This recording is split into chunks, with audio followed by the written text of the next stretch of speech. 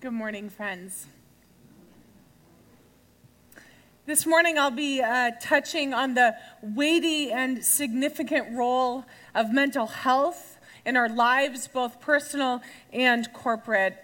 And I want to take very good care of this topic, and I want to take very good care of those who find themselves more acutely aware of this realm of health.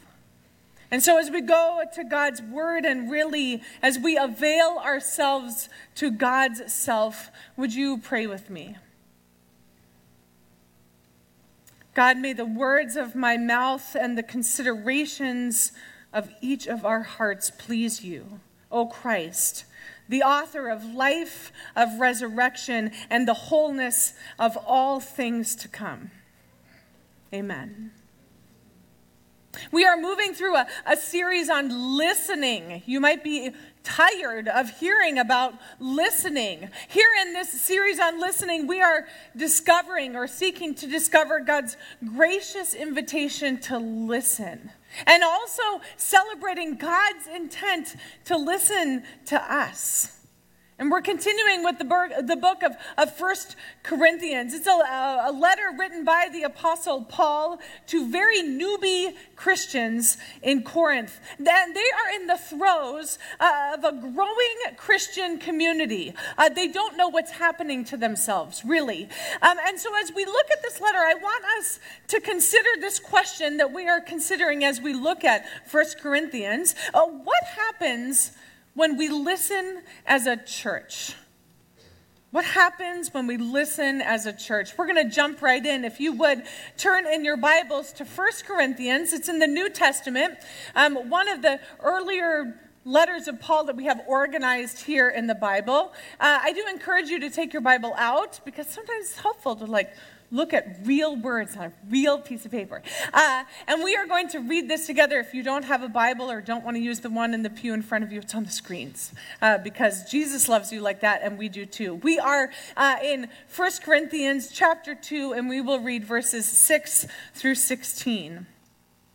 Paul says, "We do, however, speak a message of wisdom among the mature, but not the wisdom of this age or of the rulers of this age, who are coming to nothing. No, we declare God's wisdom, a mystery that has been hidden and that God destined for our glory before time began. None of the rulers of this age understood it, for if they had, they would have not crucified the Lord of glory. However, it is written, what no eye has seen, what no ear has heard, and what no human mind has conceived, the things God has prepared for those who love him. These are the things God has revealed to us by his Spirit. The Spirit searches all things, even the deep things of God. For who knows a person's thoughts except their own spirit within them? In the same way, no one knows the thoughts of God except the Spirit of God.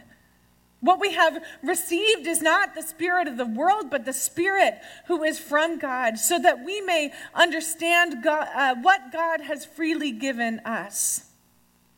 This is what we speak, not in words taught us by human wisdom, but in words taught by the Spirit, explaining spiritual realities with Spirit-taught words. The person without the Spirit does not accept the things that come from the Spirit of God, but considers them foolishness and cannot understand them because they are discerned only through the Spirit.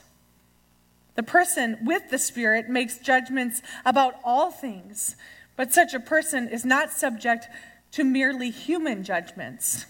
For who has known the mind of the Lord so as to instruct him? But we have the mind of Christ. God's word for God's people. But we have the mind of Christ. We have the mind of Christ. If I may be so bold, I wonder if the Christian church has developed some kind of psychosis. Psychosis is defined as a disorder in which thought and emotion are so impaired that contact is lost with external reality. In this bold wondering, the external reality is Christ. In this bold wondering, we as the Christian community are the body, a collection of people that are bound together by a common belief. This being has ways of thinking and emoting that are very specific to itself, us as a Christian community, if we are a body. I want you to think now of other ways, other examples that a collective being has a special and specific way of thinking or being. Perhaps you can think of other religious groups. Last week or 2 weeks ago, we talked about sports fans. You know, they have certain ways of being in the world that look a little crazy. I come from a family of cheeseheads. That's nuts, okay? Maybe our political affiliations connect us with a sort of being that looks very special and specific to itself.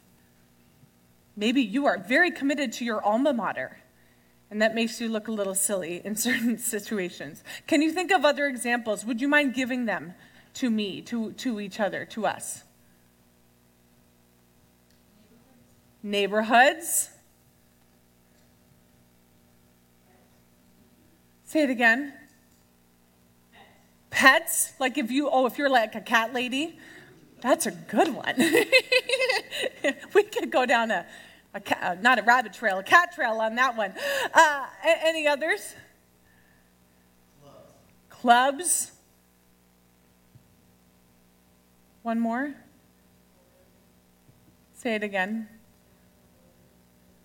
National origins or your heritage. That's a good one, Ellen. Thank you. Each of these groups has a way of functioning and being in the world that embody its distinctives. Cat ladies. Okay. Those who find themselves belonging to that group, they begin to adopt and then adapt and then acquire ways of thinking and emoting that match the group that they belong to. Okay? The same thing is true for those in Christian communities. We have ways that we have both adopted and adapted and acquired thoughts and emotions that match the group that we are a part of. What I've wondered, now based on Paul's words here in 1 Corinthians 2, is that if it's possible to be a Christian community but not have the mind of Christ, is it possible to be a Christian body even, but not have the mind of Christ? Here, I think, may be the root of our psychosis. We have seen in recent years, through national events and even shifts within the Big C church itself, how easy it is to be a Christian body without the mind of Christ. This Christian body finds itself without contact with Christ, allowing its thoughts and its emotions to be ruled by a different power. And to be very honest, there are times when each of us have bought into the story of being ruled by a different power as well. Sometimes that feels good. Sometimes we, as individuals, are the power. And when we have bought into this story, we find ourselves stuck. I even wonder if we've bought into the story that a strong mission or the vision for the church is all we need to be effective disciples of Jesus. And because we've bought into the story that a strong mission or vision for the church is what we need to be effective, we've relied on personalities and performance to supercharge our mission in the world. We've expected that one person could call all the shots, and that if you didn't follow along or you didn't get in line, you were just left out of the community, or you might even be left out of the call to participate in the mission of the church.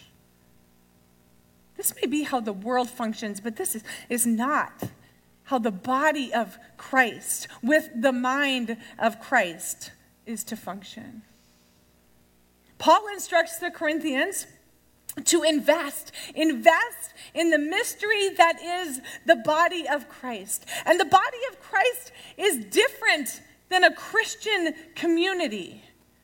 A body of Christ is different than a Christian community because the body of Christ has the mind of Christ. And though he drops his main thesis at the very end of our section, like, Paul, wouldn't you say that at the beginning so that we could understand better? Even though he drops it there, he's leading us to this thesis the whole time. What does it mean to have the mind of Christ?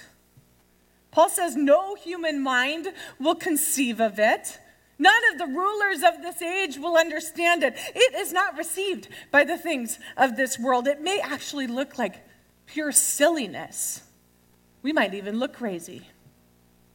And human judgments are not going to cut it when we are the body of Christ led by the mind of Christ. Craziness. Pastor Paul highlighted last week that the ways we belong together and function and live together as the body of Christ can look ridiculous.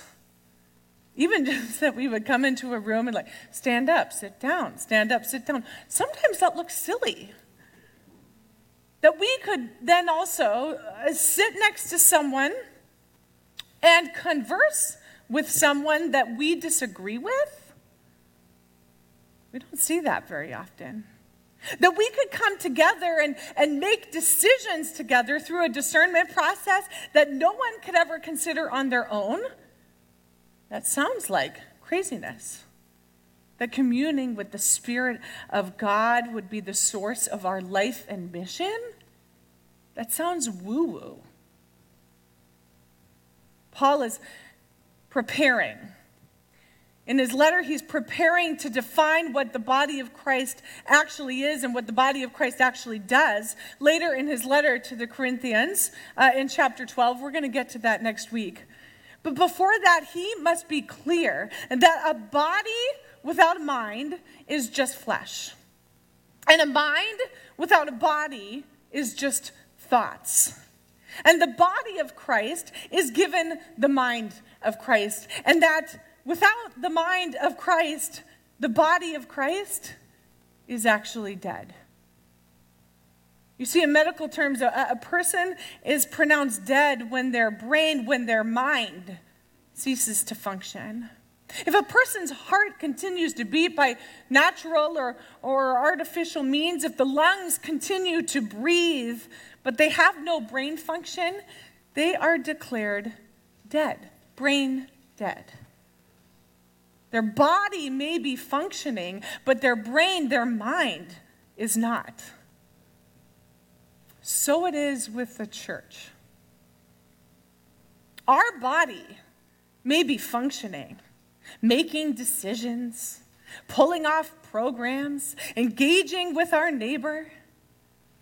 But if the mind of Christ has been disconnected, if the body no longer has the mind, then the body is dead.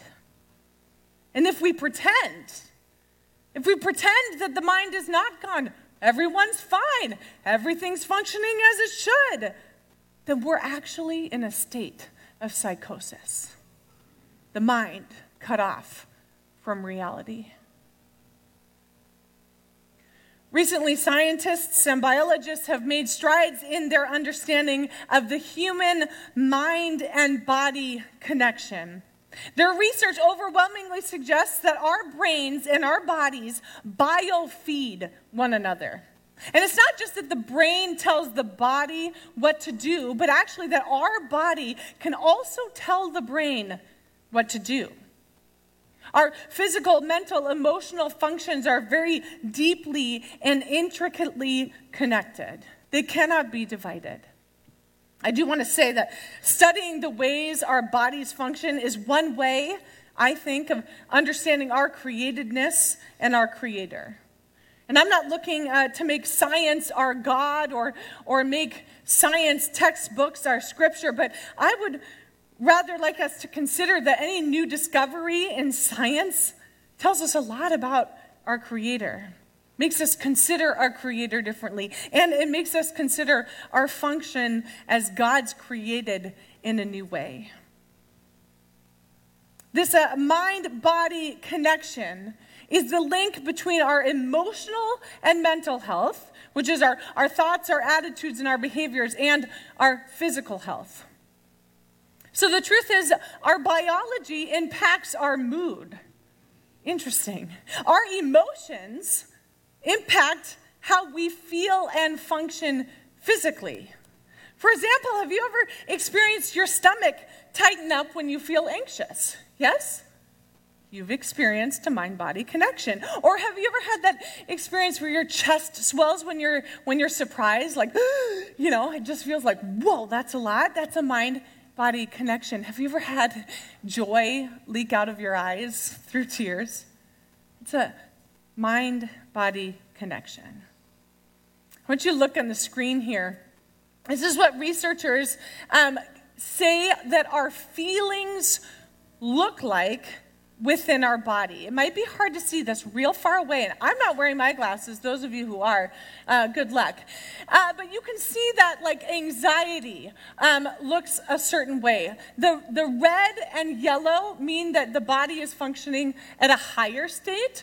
If it's like black, that means it's functioning at a neutral state. If it's blue, your body is functioning at a lower rate, which means your body is responding by slowing things down rather than revving things up. So you can see like anxiety, you feel it right here, which is why your stomach tightens when you are anxious. I love how you experience love. Like it's like all within the core. So interesting. Sadness you feel in your hands and your feet. A low function. Shame in the cheeks. Do you see that? Very interesting. Happiness goes from your head to your toe. Our bodies and our minds are connected. Our emotions, our thoughts, our attitudes display themselves in our bodies. And our bodies can also tell our brains and our minds to respond in certain ways. If you've ever been scared before, someone frightens you, your whole body goes into a response, and it tells your brain, you got to do something about it. That's your fight, flight, freeze response. If you've ever experienced deep grief, you know that your body doesn't function the way that it usually does outside of grief. It's hard to wake up in the morning. It's hard to see situations clearly. There's a brain fog. It's not just because you're sad. Your body is doing this with you, telling your brain, it's time to take a rest. Our bodies have something to say to our mind, and our mind has things to say to our bodies. And this is helpful awareness for us as individual beings, but it is very helpful awareness for us as the body of Christ. Even more so, it is good news for us, not just helpful news, it is good news. Because it tells us that Christ is aware of how we are. Not just us as individuals, but how we are. If there is anxiety in the body of Christ, Christ responds. If there is joy in the body, Christ responds. If there is a need in the body, Christ responds to the need. This is the beauty and the benefit of being given over to Christ and being in Christ's body. A Christian community without the mind of Christ looks so different than the body of Christ with the mind of Christ. A Christian community without the mind of Christ allows its feelings and thoughts and emotions to be dead-ended. All of those things have nowhere to go if it can't feed back to the mind. These feelings and thoughts and emotions, they'll scream loudly. And without the mystery of God's response to meet them, they just scream.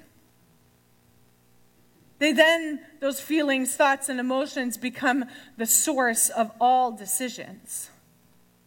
If there is anxiety, a body without the mind of Christ just responds with a decision. If there's joy, we respond with a decision. If there is fear, we just make a decision based on the fear to quiet the fear. And while there are certainly, there must be adjustments so that the body of Christ can experience the variety of circumstances that we find ourselves in, because this is what a body does. We make these adjustments with the mind of Christ, not the mind of humanity. And this is what it means to have one mind. It is not that we think all the same. I pray we don't. It is not that we have the same opinion about everything. I really hope we don't. It's actually that when we are Christ's body, which Jesus has called us, we are pursuing and responding to the mind of Christ. But too often we have allowed the difference of opinion to divide us. We've allowed different ways of thinking to allow the body to be divided. And when we divide the body from the mind of Christ as well. And so how do we support this mind, body, and Christ connection? If we are the body of Christ and we are to pursue the mind of Christ, how do we do this? Scientists have actually suggested there are just two things that support a human mind-body connection. And those two things are, the first is silence and solitude, and the second is community. I think that's so interesting. If you as an individual find yourself unaware of your emotions and your thoughts, or unaware of how your emotions and thoughts are affecting your body, scientists say spending 20 minutes a day attending to your body in silence and breathing can drastically impact your mental health and your mind-body connection. 20 minutes a day, breathing quietly. This is amazing. The other thing that scientists say is that regularly spending time in community drastically impacts your mental health and your mind-body connection. Being with other people, you don't even have to agree with them. Just being with other people changes the way your mind and your body connect. Part of a scientific study I read suggested that cancer patients who join a community support group have better outcomes than a person who does not have a community support group. Further, another study built off of that study suggested that a cancer patient who is connected to a church community has a better outcome than a person who just has a community support group. This is some very profound science right here. But it's not only science. It's not. It's also part of the Christian life. Very often, Jesus invited his disciples to draw away to a quiet place. It's as though Jesus knew what the body needed. And then the very nature of Jesus' ministry was in community with people. And not just crowds, but community at the table. So if solitude and community, which seem like opposite ends of the spectrum, support an individual's body-mind connection, I would like to assume that the gifts of solitude and supportive community encourage the body of Christ, mind of Christ connection.